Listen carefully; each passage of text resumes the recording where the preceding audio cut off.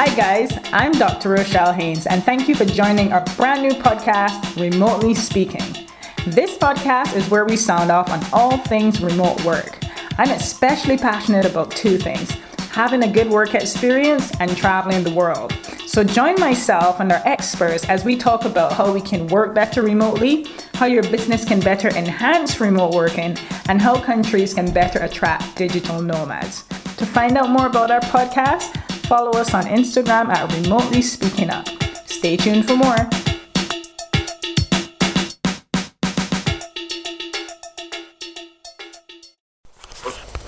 Hello and welcome back to another episode of Remotely Speaking Up.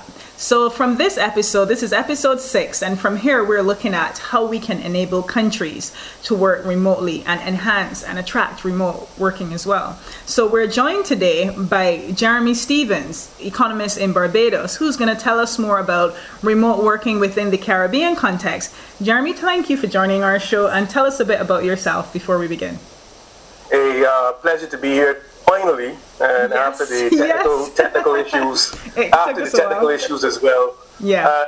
Right, so I'm an economist, but more so a financial analyst kind of tech guy. Yeah. I straddle a good few things, but and I really don't claim to be any, but most of my work in economics is known, at least in the Eastern Caribbean. Yeah. And my focal areas traditionally are in agriculture, well, now in agriculture, I would say more so. I've actually added that now to the agenda, but cryptocurrencies and blockchain tech, that's major focus. Digital technologies, data analytics, finance, and to a lesser extent, logistics as well.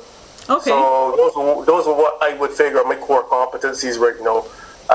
So luckily, I've been able to explore that even after leaving the university very recently. So this is very new to a lot of people. Yeah. Well, that's a very long shopping list there. I'll try to remember as much as possible, but that's a very wide area of expertise, which is going to benefit us a lot. So, of course, within the Caribbean context, there's been this new interest into remote working. This is something that wasn't quite seen as the norm within Barbados. It happened, of course, we had persons working remotely, but in terms of the average organization, remote working was not the norm. So now we're forced into this context, and also being a tourism dependent country, we've been hit very hardly by the COVID pandemic, which has completely halted that industry. And with that has come a lot of creative measures to attract persons to Barbados as well, including the welcome stamp. So I just wanted to get your opinion as well with regards to the introduction of that welcome stamp, and what do you think is the potential for Barbados to attract remote workers?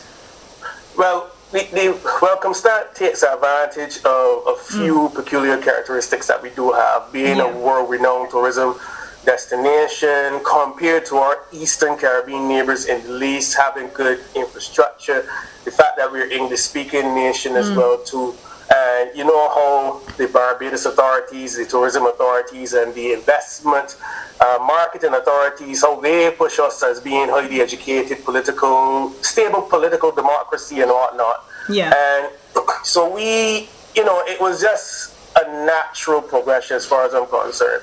I was wondering why we were taking so long, and I was elated to hear that within the EU there, Estonia was actually pushing a similar model way before we were. And they would have had, even so, the digital resident for some years as well, to which I thought was innovative, which I thought would have actually, if certain business persons were smart, would have utilized Estonia as some form of a base.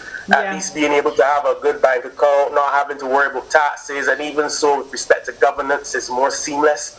And unfortunately, with respect to Barbados, that's the standard bearer that you have to look at. I go to Estonia, I don't have to worry about taxes per se or filing because, well, the authorities there know what you make. It's in the bank. It's mostly a cashless society. It's highly technologically driven. So there's little to any human interaction for anything you would figure. So as far as I was concerned, where we stand right now it's a good attempt. Our neighbors are beginning to piggyback on the initiative. I must thank Peter Lawrence for really pushing this initiative as well too. I would say, even myself, I didn't even think about it as any meaningful thing, to be honest. I would have seen or thought about what Estonia did, but I didn't think there would be the will to do it as it has been done here. But we've got issues. We've got certain issues that if we were to be compared to Estonia, which is not a tourism destination, so might be lacking the welcome part of the welcome stamp, if we can call it that. But then, at the end of the day, the ease of doing business in Estonia highly outpaces our ability at this point. Yeah. You mentioned an example which I always admire. I've known of Estonia and their digital economy for some time, and admired them to the point where I've also applied for the digital citizenship, the e-citizenship a while ago. It's very innovative, and I remember there was a lecture at the University of the West Indies. So I was in what you're saying in terms of Barbados's capability and the interest now in the area. I heard a lecture from the University of the West Indies a few years ago using Estonia, the former Prime Minister of Estonia, using them as a best practice example. And I was surprised since then that a lot of those initiatives weren't adopted as yet. But I admire the context from the time you're born. As soon as a child is born in Estonia, birth certificate, everything, registry already set, benefits already set. It's really an admirable model. Do you think that Barbados could ever get to that level, given the current, let's say, infrastructure, the current situation or policies, whatever the case might be? What are the barriers to getting there? It all comes down to political will. I don't know how much better I could state that. It really comes down to having the political will to act. Yeah. At the end of the day, if we were to reform our political or our governance structures, then yes, this would just be an easy move. It would be an easy progression towards this. We've got the skills base here. There are lots of programmers. Even myself, although it may take me way longer to do it than some of the guys here, I could do it. And there are many lecturers across different disciplines at the University of the West Indies that I know for certain can do this. But at the end of the day, we've got to look at changing of our governance model, also bearing very heavy emphasis on cybersecurity. This is something a colleague of mine, Niall Harper, I'm sure you know who Niall is, talks about, and he was the one that really put it into my head, the fact that we never really legislated it. We began very early in this recent government's term to think about it. There was a new ministry created to think about smart technologies, but then this was put aside.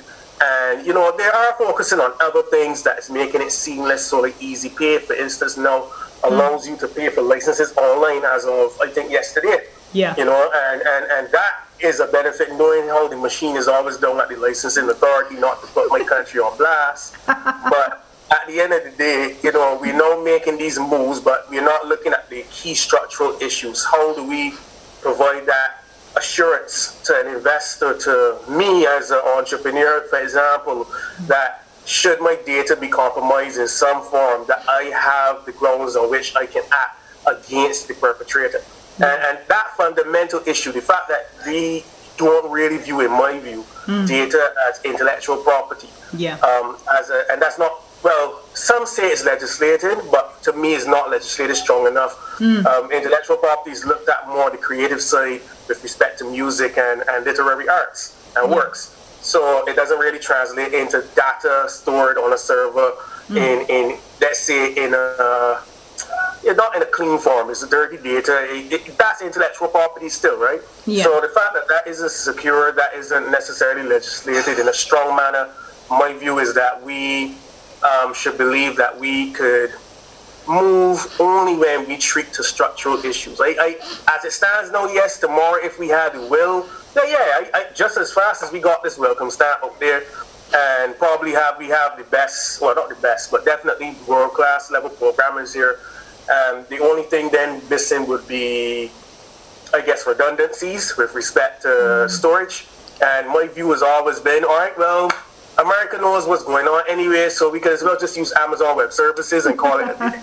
Right? Yeah. So, at the end of the day, we do have some bit of the grounds to do this. I think, again, the legal aspect of it has to catch up. The legislative aspect of it has to catch up. And then, well, concurrently, I assume it should be infrastructure, the server infrastructure, the availability of other redundancies, and that companies take redundancy seriously. Yeah. Excuse me. Yeah.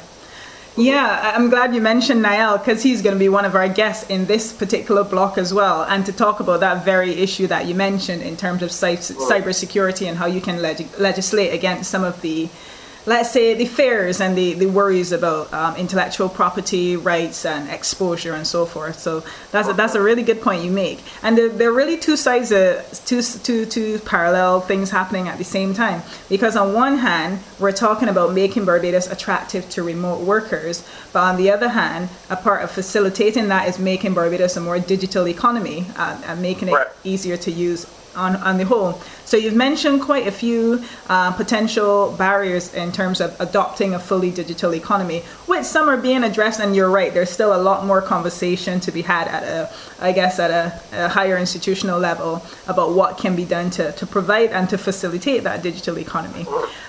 Whereas the remote stamp is concerned, you mentioned Barbados as you said it's a natural progression, and I very much agree, and it's a very attractive place for remote workers, and there's been a lot of interest in the remote working stamp.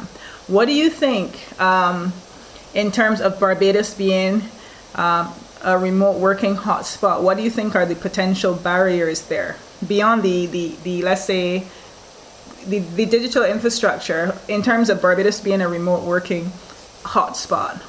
What might be some... Well, the majority of the population aren't necessarily ready. There's a run-in joke of a security guard typically telling you can't get in a service, or a government worker saying you can't get in a service, which basically means, I guess the audience is worried that I'm not serving you right now. So the attitude towards service in general is to really be considered, and can be a major put off. People coming here. It's not to say that we are the worst. I tell people this, as much as I love Guyana, and I am a Guyanese, a legal Guyanese resident as well. I love Guyana. I wish, honestly, sometimes my neighbor string was buried here. Great potential. Interesting governance issues is best to put it, because I know some Guyanese follow me. I'll say interesting. But at the end of the day, Barbados isn't even nearly as bad as what you get there when it comes to different types of service. But that's going to be challenge number one. Just ensuring that your people buy into the fact that, there are people here now not just on vacation, but they're trying to make a life here. And they're not going to be some offshore banker, well, not to use that phrase, that's not legal anymore in our context, not some international businessman that has a bank here. It's not somebody who's going to set up millions of dollars worth of manufacturing equipment, or even a call center, for argument's sake. You're not going to have that kind of guy, because that guy typically would not be accessible. It's going to be somebody that looks like you and I, perhaps black. Typically in our mind we think the tourist is white, and there's always traditionally that issue, and this is conjecture because I haven't seen the proof, but it's reputed that darker tourists are treated differently when they come here. Simply, I don't know what it stems from.Maybe you should have a psychologist on the show to talk about that aspect. That's a good idea. I might consider that.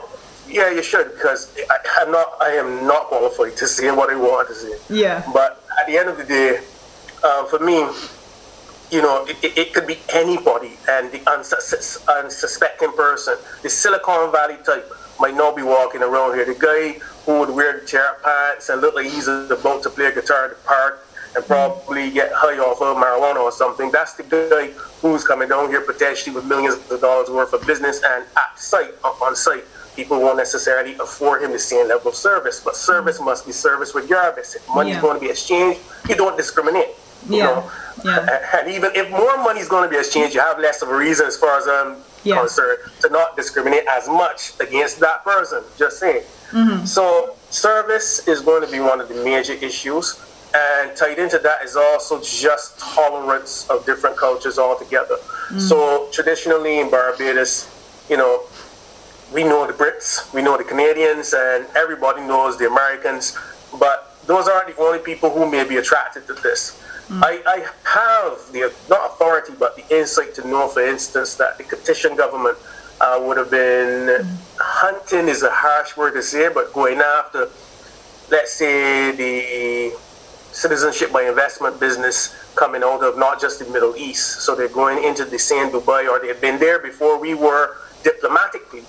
But they also established links with Bangladesh. Believe it or not, Bangladesh is one of the rising stars in Asia. A lot of industrial money now is turning over. There's a new class of wealthy person coming up in Bangladesh who may seek to protect their wealth, but also there may be someone else or some types of persons who may be seeking thrills or just seeking to travel because they can afford to and still want to be in touch with what's going on in Bangladesh. Yeah. So I don't know many Bajans who know anything about Bangladeshi culture except for the cricket. You might know the Indian culture based on just how the history is of this region, where Indians have a significant influence and presence in the region, Indian descendants. Yeah. But Bangladeshis are a totally different sort of person. It goes even further to say that you could expect that kind of cultural clash with Middle Eastern persons, for instance.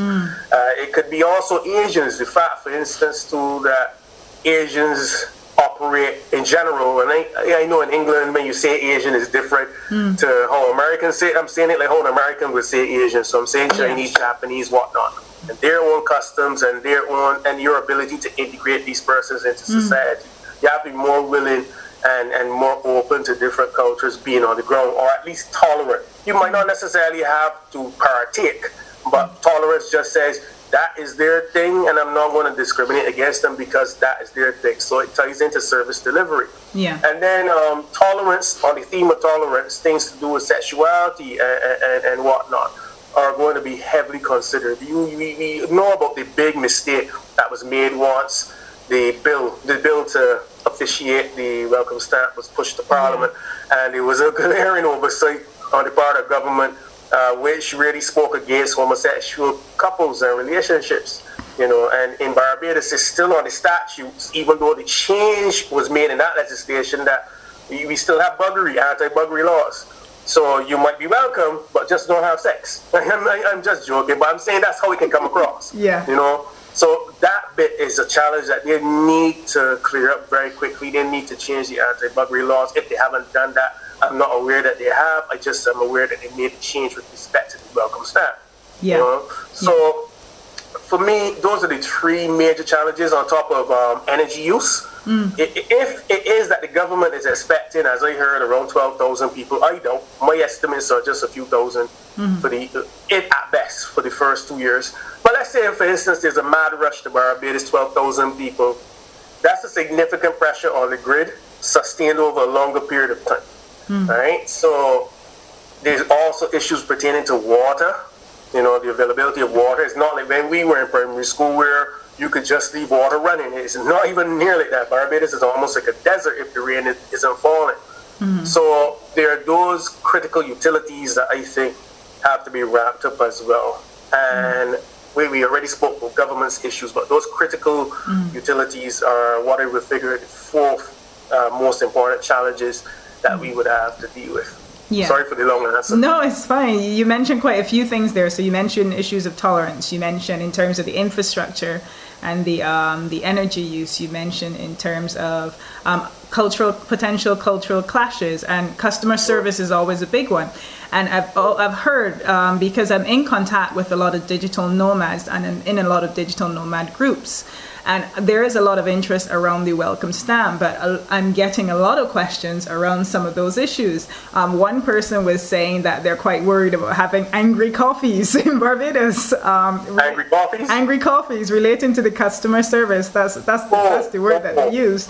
I don't think retaliation is a major concern. Yeah, not so much retaliation. I think they were worried in terms of how they were served, in terms of the level of service. Yeah. Understood. Yeah. So, and I guess customer service is an issue that a lot of other countries struggle with. But yeah, and sometimes the danger when we discuss these issues is that often persons can believe that you're criticizing Barbados too heavily. One of the things that I've said before is there's, I don't know if you're familiar with the Nomad list online, but Barbados is we're already known in terms of within the digital nomad community, and some of these problems have already been highlighted.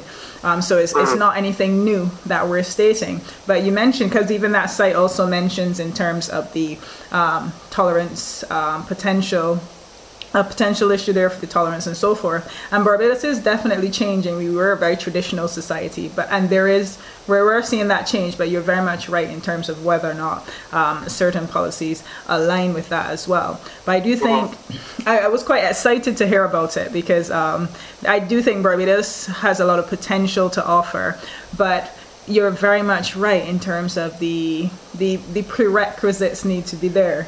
And always my issue with being outspoken about it, because I've been very outspoken on the issue, is that I think it's a great idea, but I think it cannot be a knee-jerk reaction, that the work has to go in behind that. But that's the problem. It came up as a reaction to COVID. It wasn't a case where this was about sustainable planning. That were the case, then there's some issues I had highlighted with respect to tax policy that the government claimed to have shut down, but they haven't necessarily offered what I consider a conducive response. And that's to pertain to the OECS, the issue of somebody having residence outside of the country for longer than what's stipulated. As it pertains to American law, for instance, you spend more than 6 months in the States, you might not be a resident, but sure as hell got to pay taxes down there. More than 181, in fact, it's more than 181 calendar days in any calendar year. So it could even be split. But once you're stateside for just more than 6 months or so, and it doesn't have to be continuous, you are liable if the IRS wishes to be paying U.S. taxes, because it's seen that you've been using enough of the public services for free. So, I saw. So we have the issue then of that with respect to us. We might have allowed people to stay for a year without being legal residents, but how does it operate on the other side of the equation? How do Americans recognize this? How do the Canadians recognize this for tax purposes? People are saying, you owe taxes back at home, but do they agree with that? Do they find an issue with that? So the fact that conversation hasn't happened at that level, I think is a bit of an oversight. Yeah, and it is a conversation that needs to happen, because it's not unique to Barbados as well. I know within the context of Indonesia, when we did our research there, there was a lot of dissatisfaction among the locals with regards to the tax issues and allowances around digital nomads. Some of them believe that digital nomads were given certain allowances that locals weren't given, and there was some tension there. So it's definitely, you're right in terms of a lot more conversations need to be had about that long-term planning, if this is now the route that we want to take. And I do think that the potential is there, but again, that long-term investment over time needs to follow that, especially with regards to building the communities that will attract. Because that's another question I've gotten as well. Even today, someone tagged me in a nomad group specifically, and they said, how many co-working spaces are within Barbados, and where can I stay, and those sort of things. There's co-working spaces, luckily. Regis is here. There's 10 Habitat. And then you can make do with your own synthetic ones. But you see, that's another thing. Like, there's the BIDC. The BIDC has properties that could be easily converted if the government has the will. A lot of properties that people owe lots of rent for, so the BIDC, I'm sure, would be glad to oust certain people or certain businesses. So, like, it comes down to ingenuity. But again, if I'm allowed to say, I just figure that the hype has gone. And yes, persons would say, well, this is a time that you can put your head down and you work, and you work, and you work. And for me, that's fine. You can put your head down and you can work and be focused on the task at hand, making sure everything is right.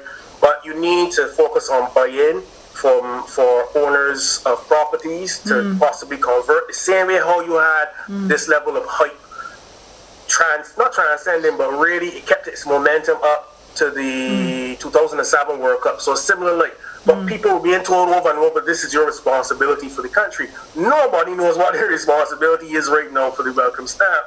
But all of us are talking, so the government has to continue that kind of messaging as far as I'm concerned. And then property owners would more than likely say, well, look, well, this person, not saying I want to put anybody out the street, but, you know, I got a room here, a few rooms here. I could get some of these guys on. I could allow them to co-work here, whatever the case may be. Yeah. But I figure the messaging has gone dry. That's my view on the matter. Yeah, I think, especially with regards to the co-working centers, and Selwyn's another guest that we've spoken to. He's going to be on one of the later episodes. You mentioned 10 Habitat, which I think is a really good co-working but also entrepreneurial community. So I recommend to the person, I recommended 10 Habitat and Regis. In terms of Regis, I think Regis would attract a certain type of digital nomad or remote worker.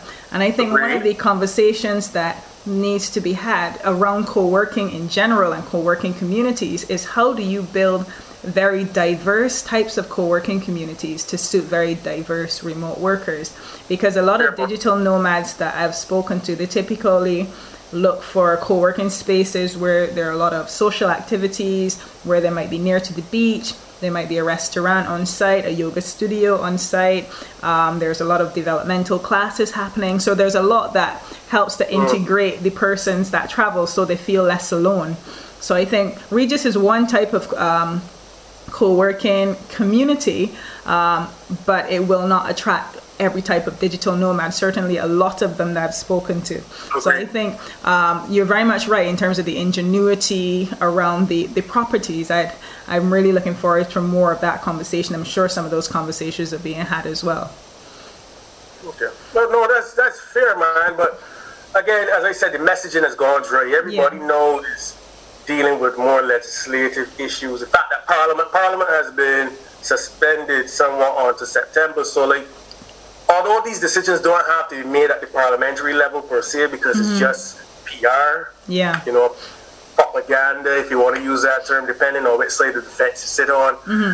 For me, it's just a case of, you know, a cabinet making a decision and ministers executing all those decisions. But as a priority, I just think on our side, we have to have as much of an interest in what's going on, what potentially can happen, and that can translate, I believe, at least to incremental improvements in service. I have lived to see, you've lived to see, we are lucky to be young enough and to be born in this time and still be in the earlier stages of one's career, and to see how quickly, with the right motivation, people can change their working habits and beliefs. The fact that government could institute these plans so quickly. I've never seen legislation turn out this quickly. Yes.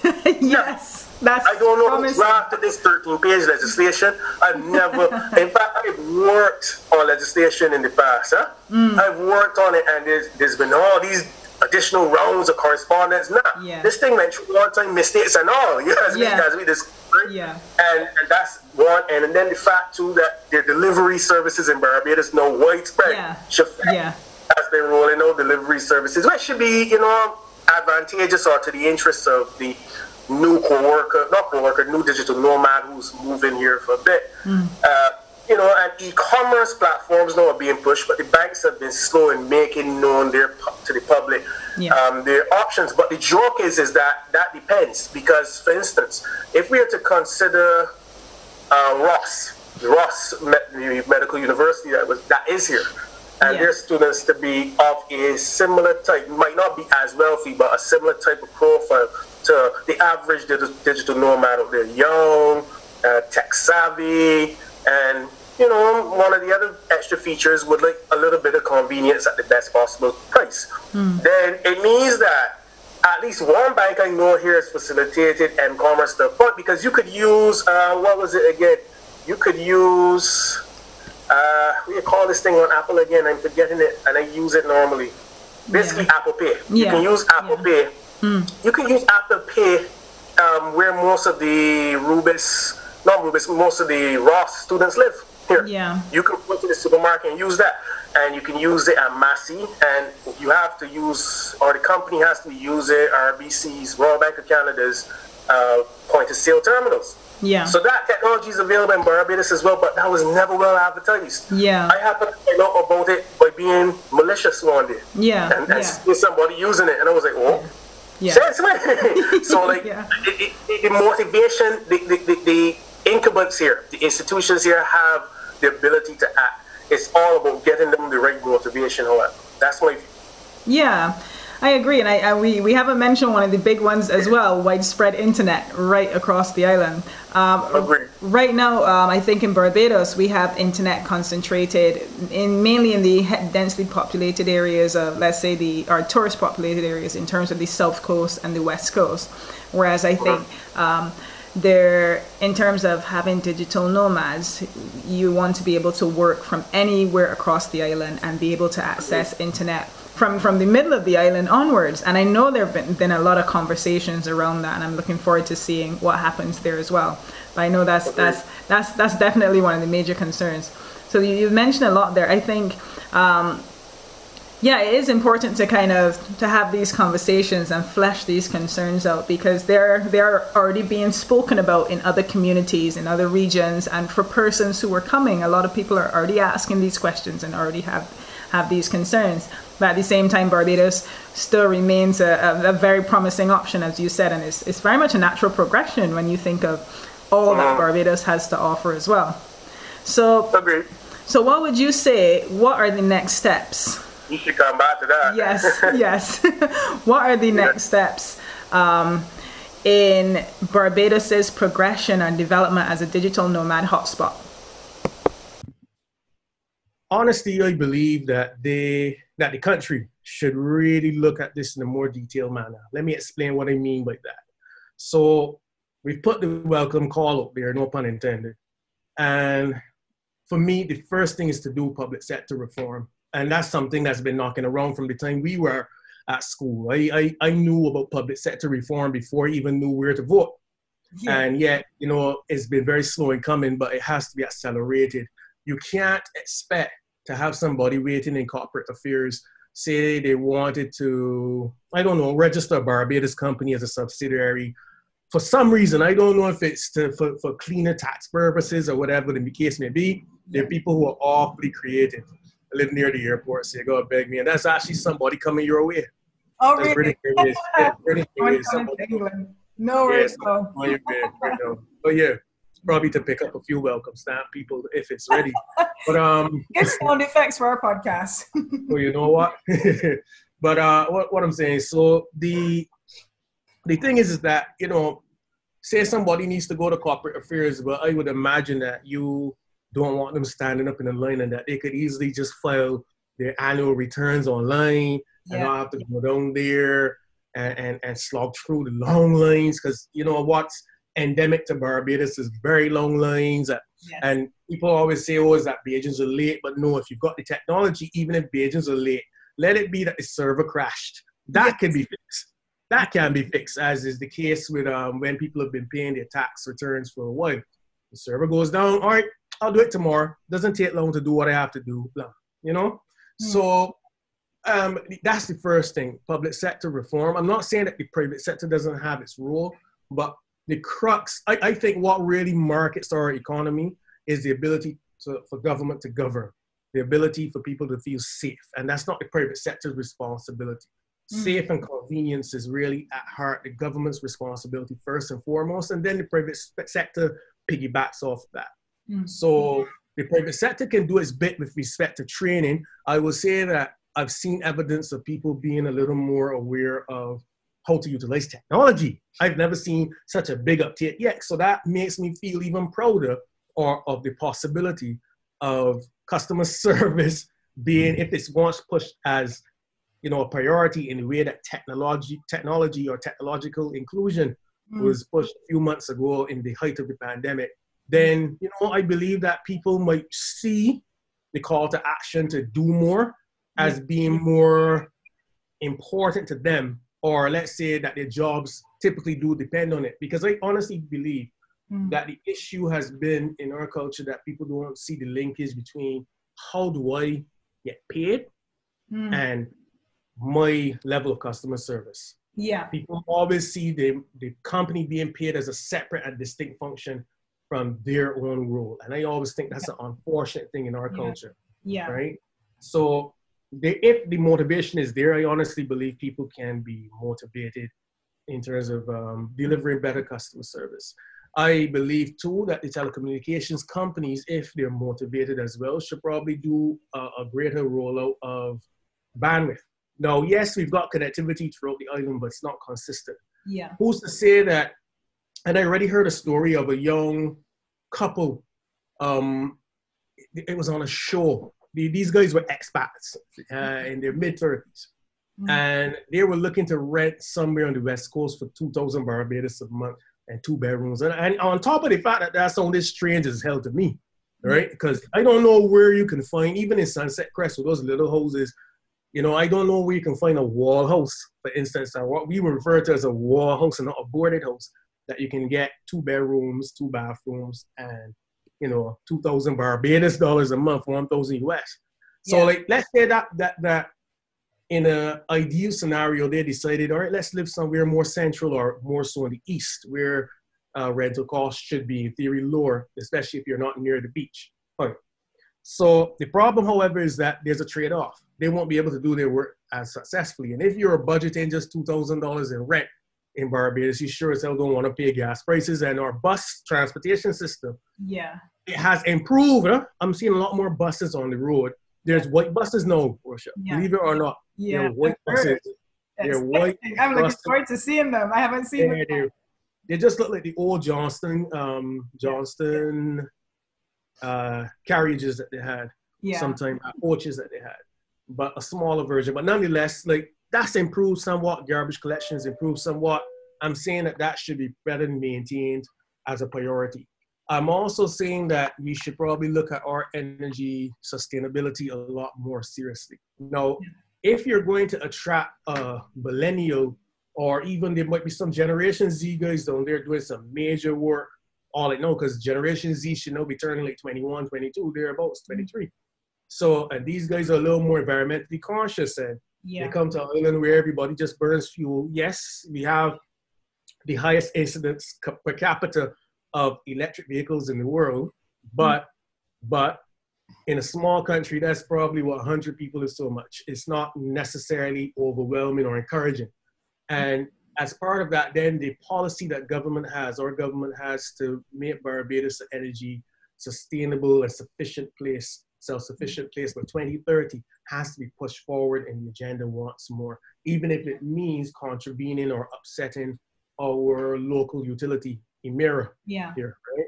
So that has to happen, and that helps us to be sustainable on the back end. We cut foreign exchange leakage, and we grow foreign exchange by having more and more of these persons choosing to work here. Of course, then another thing which is a bit more transient is the whole incidence of observing social distancing and what that has meant. Entertainment has been somewhat challenged, especially if it's a certain type of entertainment. I won't go as far as to say what I mean, but a certain type or class of entertainment, I should say. That's been challenged, and the COVID-19 group or authority, if I could call them that, have been actively shutting down these things. And what I do know is that digital nomads are young and want to go somewhere, and they want to see active lifestyle, active nightlife, especially if they're not coming with family. You cannot have Barbados as quiet as it is right now with a welcome stamp. So there must be a compromise, and it then means that the private sector has to prioritize. Although I can say that large establishments have been doing so. Everybody has to establish social distancing protocols very seriously. So, sorry. Go ahead, sorry. No, you told me, well, 3, right? I guess that was 3. I almost lost on. That was amazing. You gave so many points there on food for thought, and really relevant points. And you really emphasized the need to have an overall long-term plan that involves the partnership of different sectors and different areas of society. And one of the things I keep saying is with regards to that, having that public and private sector partnership, but also having some sort of rollout plan to help make the larger population aware of the impact of introducing these measures and introducing the welcome stamp.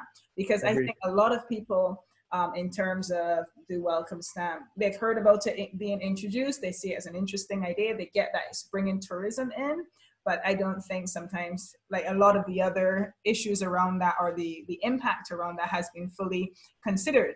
So I think in making the population more aware of their role as well, beyond just not just good customer service, but actually beyond interacting, beyond with regards to the digital skills, the internet, making the internet more available in their establishments, has a lot to do with it. So I do think I'm looking forward to hearing more about the interaction between the different institutions, the public, the private sector, but also their interaction with the general public as to what can be done. So thank you so much. That is so much food for thought. We're just out of time now. So I thank you for all of the information that you shared. And of course, you cannot get away without sharing your interesting travel story with our All right. Yeah, man. So I didn't have a funny one. I don't know if it was funny. It depends on who's listening. So I once traveled from New Zealand ill. I had no idea what it was that I had. Later on, once I returned to Barbados, I figured out it was a very nasty bacterial infection. And I traveled to Singapore, stayed in Singapore for 2 weeks for this thing. But I kid you not, I can remember leaving Singapore and I went on to Tokyo to spend a week in Tokyo. And once I was traveling, I honestly thought I was sleeping for the entire trip, but I actually passed out because of the air pressure on the flight. Wow. I passed out, I passed out. I woke up over Tokyo. Like just managed to catch consciousness once it came down, once the plane actually came down below a certain altitude. I don't know which one it is, but I actually felt life come back to me then. So that was a strange vacation, man. It wasn't a vacation. It actually was part of a speaking tour / study travel that I had, study and travel that I had. So I did some speeches down in New Zealand. I did some in Singapore. I did some in Tokyo as well. And ended up in Silicon Valley, which to this day is the best trip I've ever had in terms of... It sounds amazing. No, it was a lot of knowledge. As I tell people, I value knowledge above all. Yeah. Even sometimes my own health, which is bad. But I value knowledge for some reason is the main thing I value in life. Yeah. So the fact that I got to see 4 diverse cultures in a short span of time made me understand how insignificant yet important my own culture is to me. You know, there's space for all of us and all of our lifestyles. So it makes no sense being intolerant, right? Yeah. You just have to know your lane, know what you are going to do and not place any expectations on someone else who had a very different circumstance. But, you know, if I don't know if my blood pressure might have risen or something as time went on, but let's say if I did not wake up between Singapore and Japan, I would not have gotten to appreciate that lesson, I must say. Wow.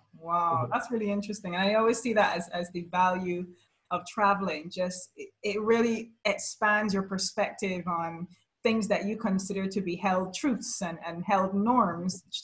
Traveling really challenges and pushes back against that. And I know I've had that as well.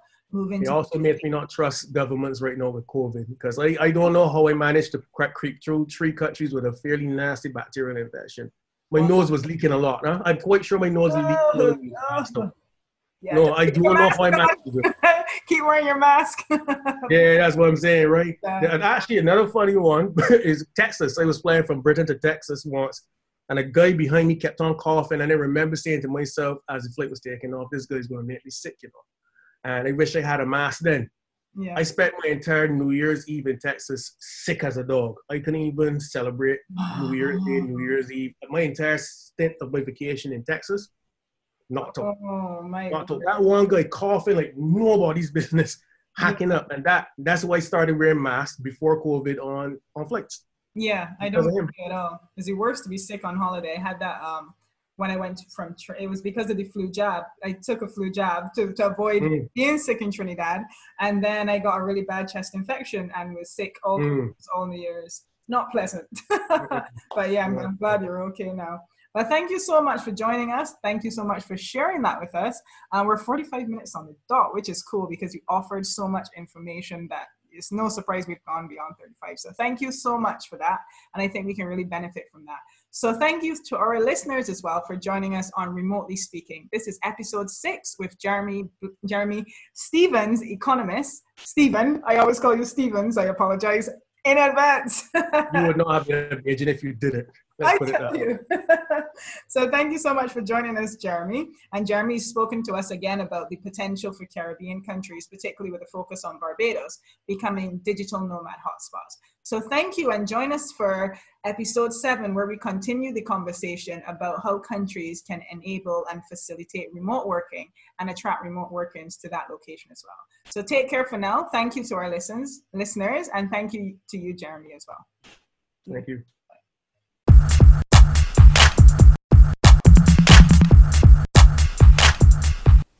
I hope you enjoyed our podcast series. To find out more, follow us at Remotely Speaking Up on Instagram, or go to www.crowdpotential.co.uk for our services. Until next time.